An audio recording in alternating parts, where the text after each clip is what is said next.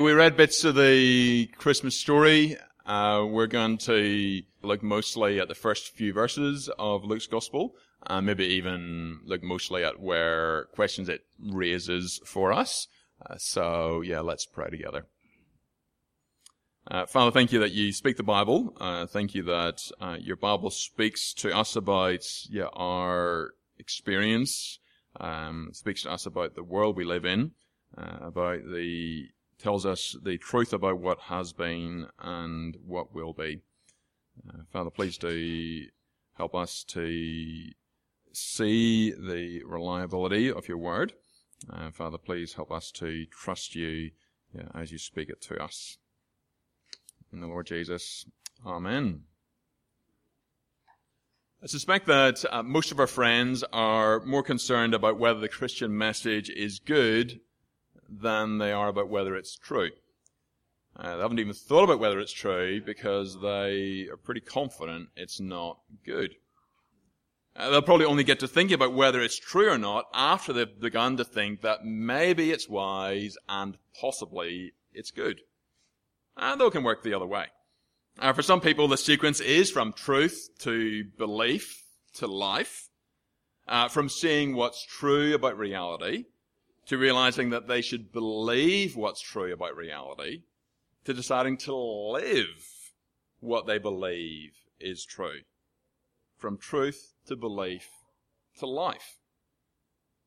But some of our friends, and maybe even some of us, are coming at it in a different direction. From life to believable to truth. From seeing life lived through the lens of the Bible and seeing it work in other people's lives. From seeing the Bible live through the lens of the Bible and seeing it work to finding it more believable because they're seeing it work in life. And then to explore and discover whether what they're finding more believable is true to reality. From life to believable to truth. However you approach it, and however you find sharing life and speaking the gospel with friends or kids or family, at some stage the question comes up, is any of this actually true? Is any of it actually true? Now, Christians have always thought it is. Christians have always talked about a real man called Jesus and what he really said and what he really did. And we saw an example of that last week in the little section of 2 Peter that we visited. Peter said he was there and he heard God speak from heaven to Jesus. He said it really happened. When we read Philippians earlier in the year, Paul talked about Jesus who died and is raised. That's something that really happened. Christians have always claimed their message is actually true. It's about what happened in history.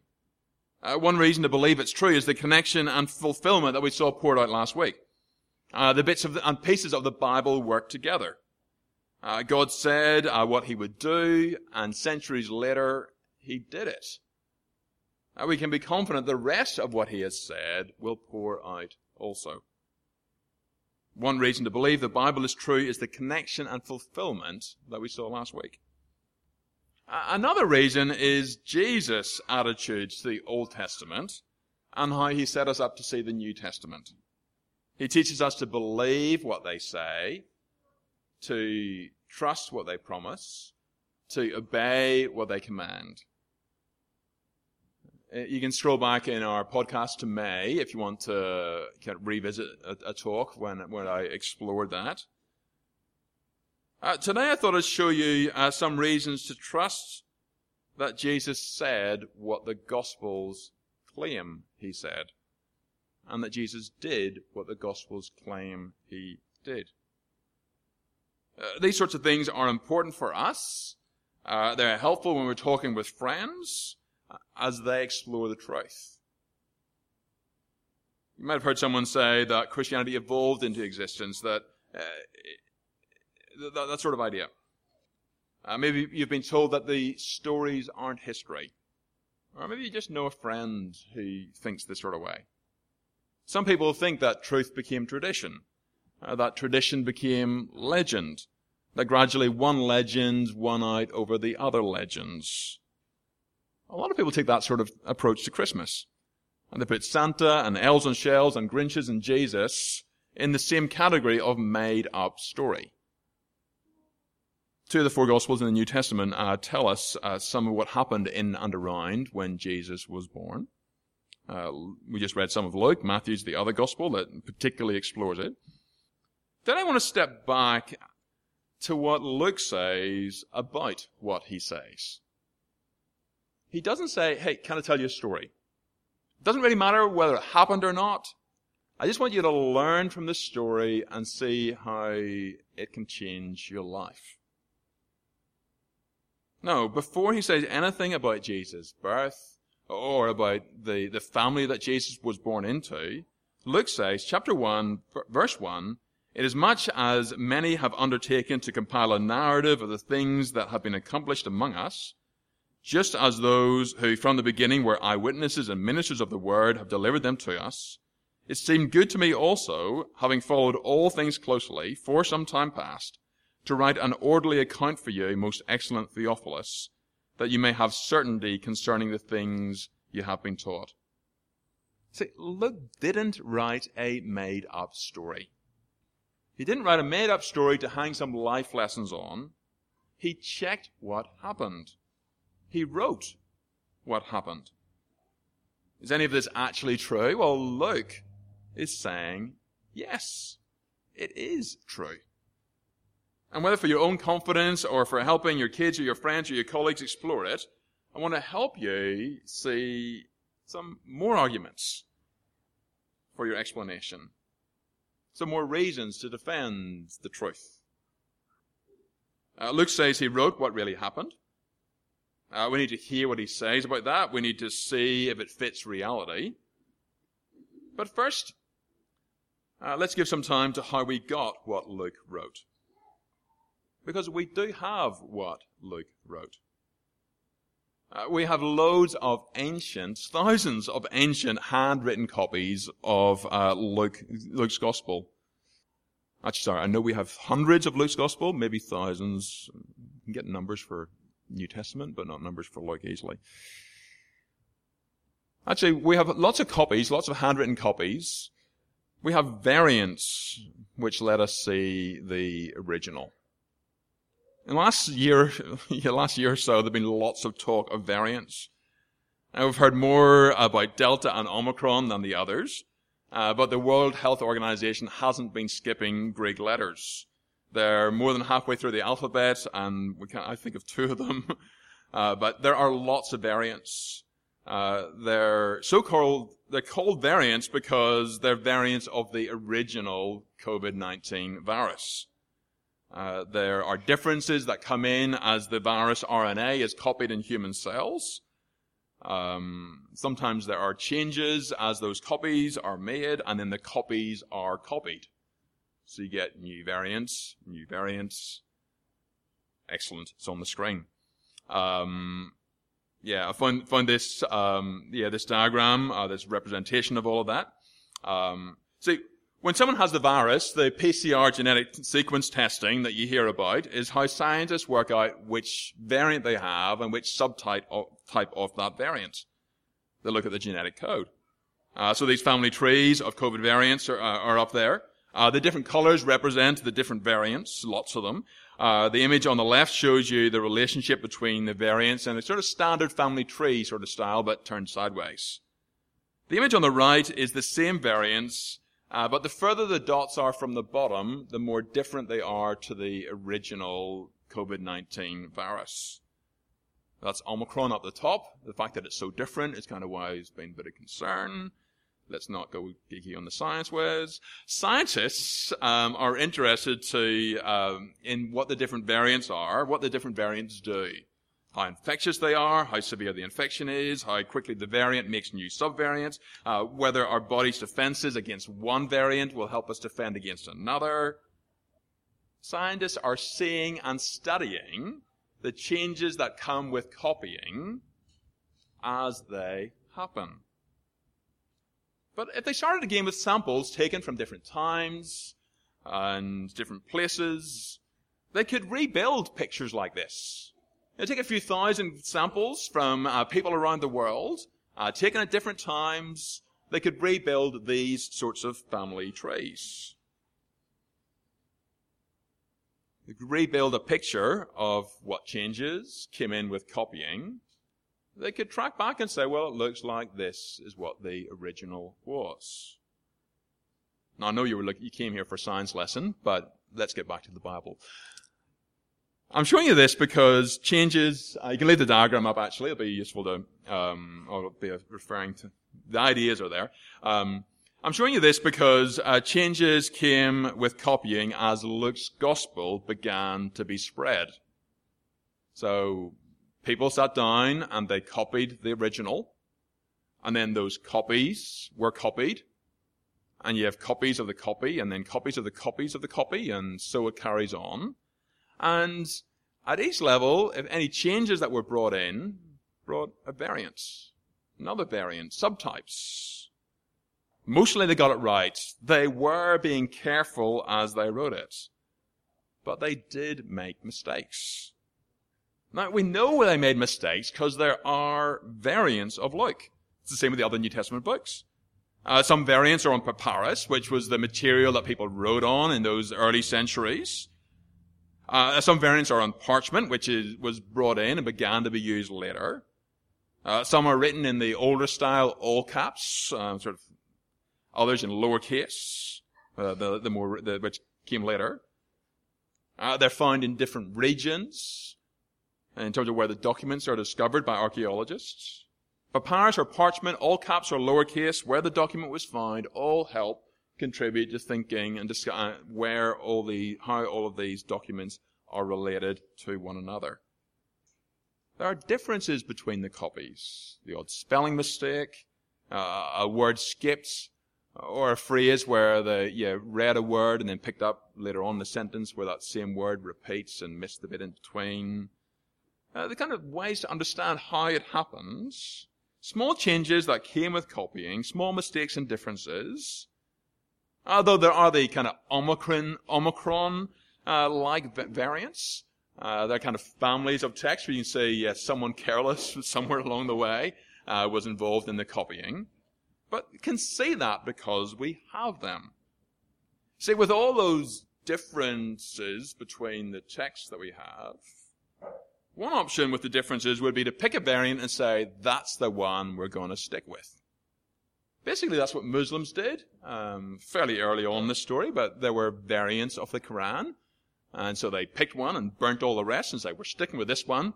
So their family tree starts with no knowledge of what the original was because they just picked one. They can't go back and work it out. The authorized by King James Version and its new equivalent is based on a variant, which is why you won't see footnotes in the New King James saying some manuscripts say, but in NIV, ESV, some of the other modern translations, you have those sort of footnotes. I think it loses something by doing that.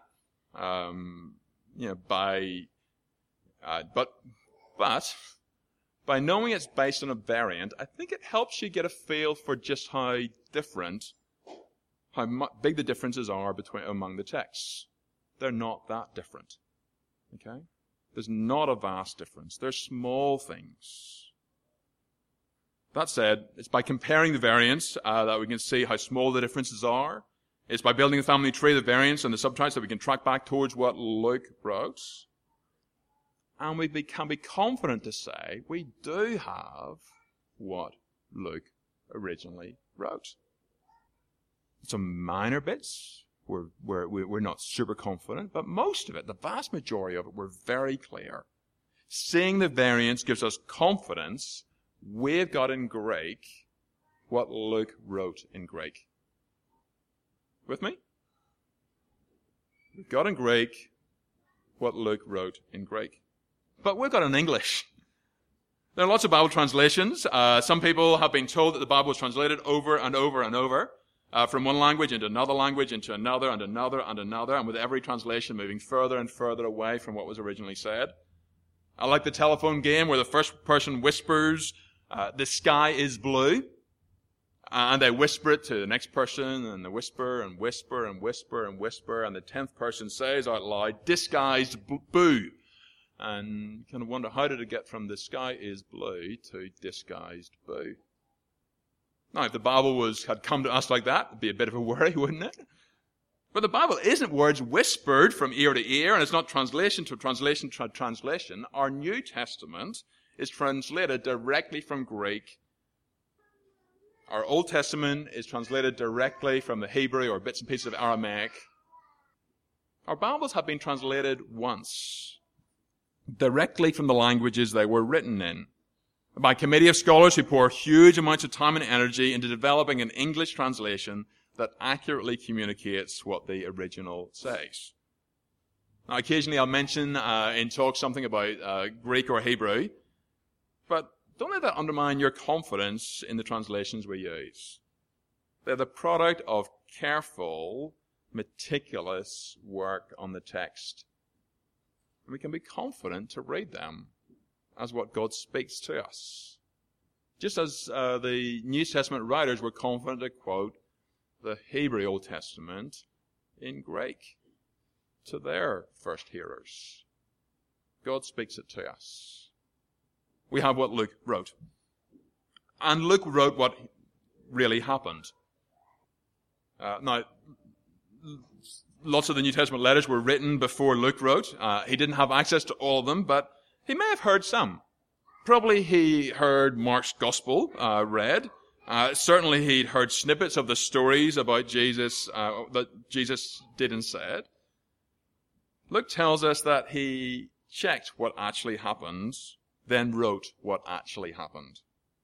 I'll read again those verses from the beginning of chapter 1. Inasmuch as many have undertaken to compile a narrative of the things that have been accomplished among us, just as those who from the beginning were eyewitnesses and ministers of the word that delivered them to us, it seemed good to me also, having followed all things closely for some time, to write an orderly account for you, most excellent Theophilus, that you may have certainty concerning the things that have been taught. So he aimed to write a thorough, accurate, organized account. He wrote it so we can be sure. He isn't criticizing the others in what they have said and wrote, but nor is he just taking what one of them said, or what a couple of them said. He's investigated and explored. If anything, he's standing alongside them, but he's standing alongside them as someone who has gone and done the research. Now, he's passing on what he's heard from others because he wasn't one of the eyewitnesses. But he aimed to get a thorough knowledge of what happened. He followed all things closely. I think of him as the investigative journalist, gospel writer.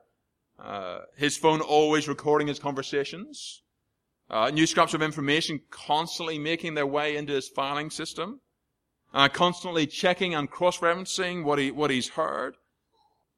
He has an insatiable appetite. He fills it with every available source. For some time past, he's been doing it for ages. He's heard the details. He's followed them further back in recent history than we hear from any of the other Bible biographers. So he's the one who talks to us about John the Baptist's unusual birth. He's investigated and got those details. He may well have spoken to Mary because he includes not just the stuff around the angel visiting her, but even that little comment near the end of what we read, where it talks about her treasuring what the shepherds told her, or to the people in the room, about the angel's announcement. Seems like Luke spoke to Mary, or someone very close to Mary. He was aware of the circumstances of John the Baptist's birth. He gives us lots and lots of detail. He gives us a thorough and detailed account. And it's an account that is factually accurate. He highlights his accuracy by placing his work alongside what the eyewitnesses have already said. When he says that he's followed it and reported it closely, he reports the fact. He self-consciously is writing history. Now, there are scholars and ministers and friends who read this story as legend. Or as life tips and spirituality woven into a made-up story. But Luke says, no, he researched. He researched and carefully wrote.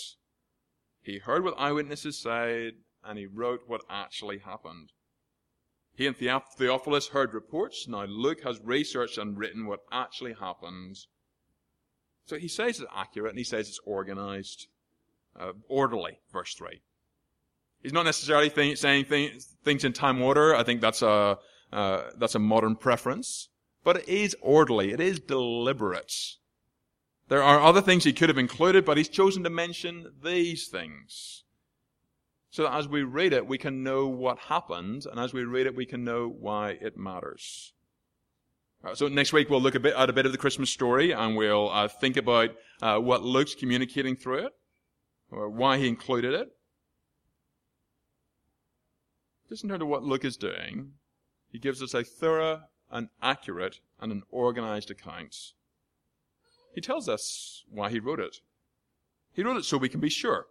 See that verse 3? Verse 3, he writes to Theophilus. Then verse 4, as he writes to Theophilus, who may have been a Christian, but certainly has heard about Jesus, Luke says to him, he writes, that you may have certainty concerning the things you have been taught.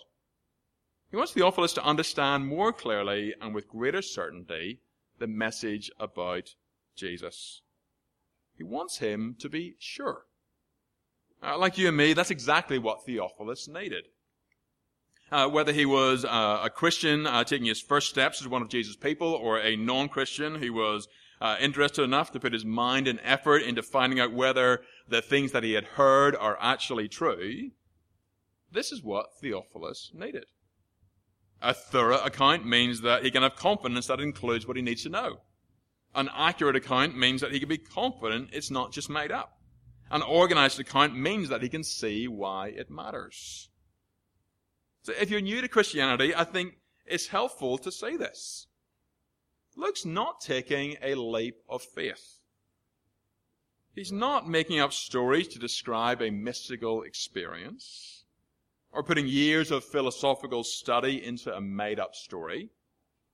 He tells us the facts about Jesus, and he organizes them so we can understand them and see why they matter. We need to see that and know that. So we have what Luke wrote. Luke claims to write what really happened so we can see why it matters. So did he? Does what he wrote fit reality of what happened in history? This is where I think we're following verses 1 to 4 and saying, does it fit with what happened? He claims to write history. Did he write history? Is it a thorough, accurate, organized account that helps us be sure? Well, I'm going to say yes. Over the years, many have read it and have become sure. They've become convinced that Jesus is the one man they can trust their life and eternity to. Jesus is the one man who can stand with them and make the day that would otherwise be judgment and condemnation be a day of joy and rescue and forgiveness. Many have found certainty. But certainty can be an illusion. A few years back, a bank robber heard the story that if you put lemon juice on your face, the bank cameras won't be able to see you. You'll just appear as a shining glow. He was certain it would work. So he robbed the bank with lemon juice still dripping from his face. He was so surprised when the police turned up at his home and said, we've got video footage of you robbing a bank, because he thought the lemon juice had meant that the cameras wouldn't work. Certainty can be an illusion. Many have found certainty through what Luke wrote. Should they? Should we? Is it accurate? It's right to ask. See, this is the rub. Luke claims to be accurate, and he leaves no room for reading it as an inspiring metaphor, as spiritual ideas mixed up in a made-up flesh and blood story. Luke essentially claims to write history. We have two options. Either it's true or it's false. It's accurate or error. What has surprised many who have done the work and gone looking to see how it fits reality is just how well it fits. Just how good the history is. He did write accurately. He wrote about a time when there were big differences between city and city. There were big differences from year to year.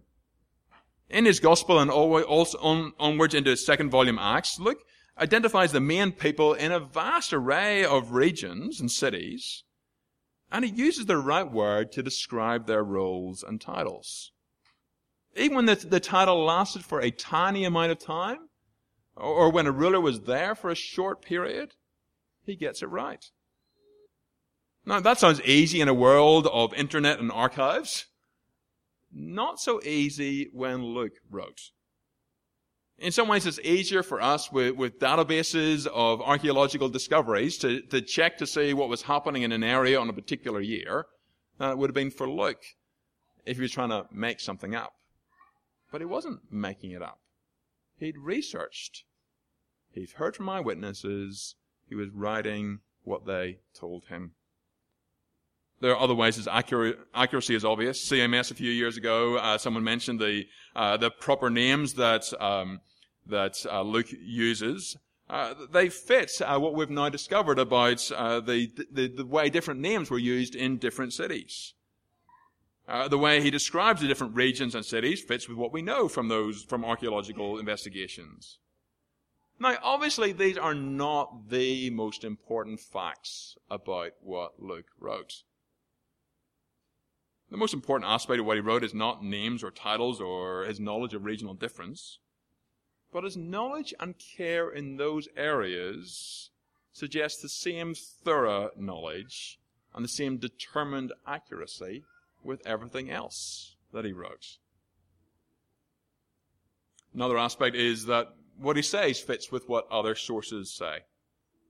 Luke wasn't the first or last person in the ancient world to tell Jesus' story. Some people who actually told bits and pieces of Jesus' story just tell us snippets while they're talking about other things. Now, historians love this sort of thing. They're not so excited. They're not as excited about someone who's writing history as when they get to pick up a letter that's written for some other purpose and say, "Oh, look, there's a little bit of history in this." It talks about who's the ruler in this city, or they find a receipt of a transfer, of a payment made, and it has the name of who the payment was made to. They love those incidental things because they're just coming out of as life was lived. They give enormous weight to incidental insights into history, included when the writer is talking about something else. Think about it this way. Peter's and Paul's and the other letters, they're like that. They're writing with pastoral goals, not historical ones. They want to help churches in their difficulties. But they include bits and pieces that build a picture of the same Jesus who Luke and Mark and John and Matthew write about. And many of those letters were written long before Mark sat down. Who I think sat down before Luke sat down. It's not just Christians who mention Jesus in their writings, though. Non-Christian writers mention Jesus too. The Jewish historian Flavius Josephus wrote about 70 AD. The Roman historian Cornelius Tacitus, later about 115 AD. Even the Jewish Talmud mentions Jesus. But they're writing things that they have heard, that they've researched. And reading those, you can tell that Jesus lived, when he lived, where he lived, that he was an influential teacher, that he did things that people thought were supernatural, that he was executed and when he was executed and who executed him, that people claimed to see him raised from the dead, that he had a brother called James who was also executed, that lots of people were convinced that he was Christ, Messiah. Before Luke wrote, people were telling Jesus' story. They kept telling the same story afterwards. Even those who distanced themselves from Jesus said things that are easiest to explain if Luke and the other New Testament writers wrote what is true. Luke wrote a thorough, accurate, organized account of Jesus. Luke wrote what really happened, and we have what Luke wrote. Whether you're going back to revisit the truth you believe and live, or whether you're exploring the truth for yourself or with friends, because seeing life lived through the lens of the Bible has made it believable to the point they're thinking that maybe it might be true. Or maybe you yourself are curious to know if it's true. However you're approaching it, or however you're discussing it, the question comes earlier or later, is it actually true? There's a raft of reasons to be convinced it is. We saw some last week in the way fulfillment pours out. Months ago, we looked at how what Jesus says teaches us an attitude to the Old Testament and the New Testament. Look today at the confidence we can have in Luke's Gospel specifically, that we have it, that it speaks truth. When we ask, is any of it actually true? The Bible's response isn't, forget about truth. You can just see what you can learn from the story. The Bible insists it is true. The more we look into it, the more reasons we have to be convinced that it is true. Don't need to avoid looking into it. We need to lean in to looking into it. The more we look into it, the more reasons we find to say, yes, absolutely. All of it is accurate and true. Let's pray. Oh, great God, thank you that in your providence and care of your church, that we do have such good access to your word, the scriptures. Thank you that as we investigate, we can discover how we got it, what we have. Thank you that as we read it, we hear your truth. Thank you that that truth lines up with the world we live in and the history we're part of. Thank you that you speak what's true. Thank you that we get to share and proclaim what's true. Father, help us to hold firmly to the word that is true and to hold it out to those who don't yet believe in the Lord Jesus. Amen.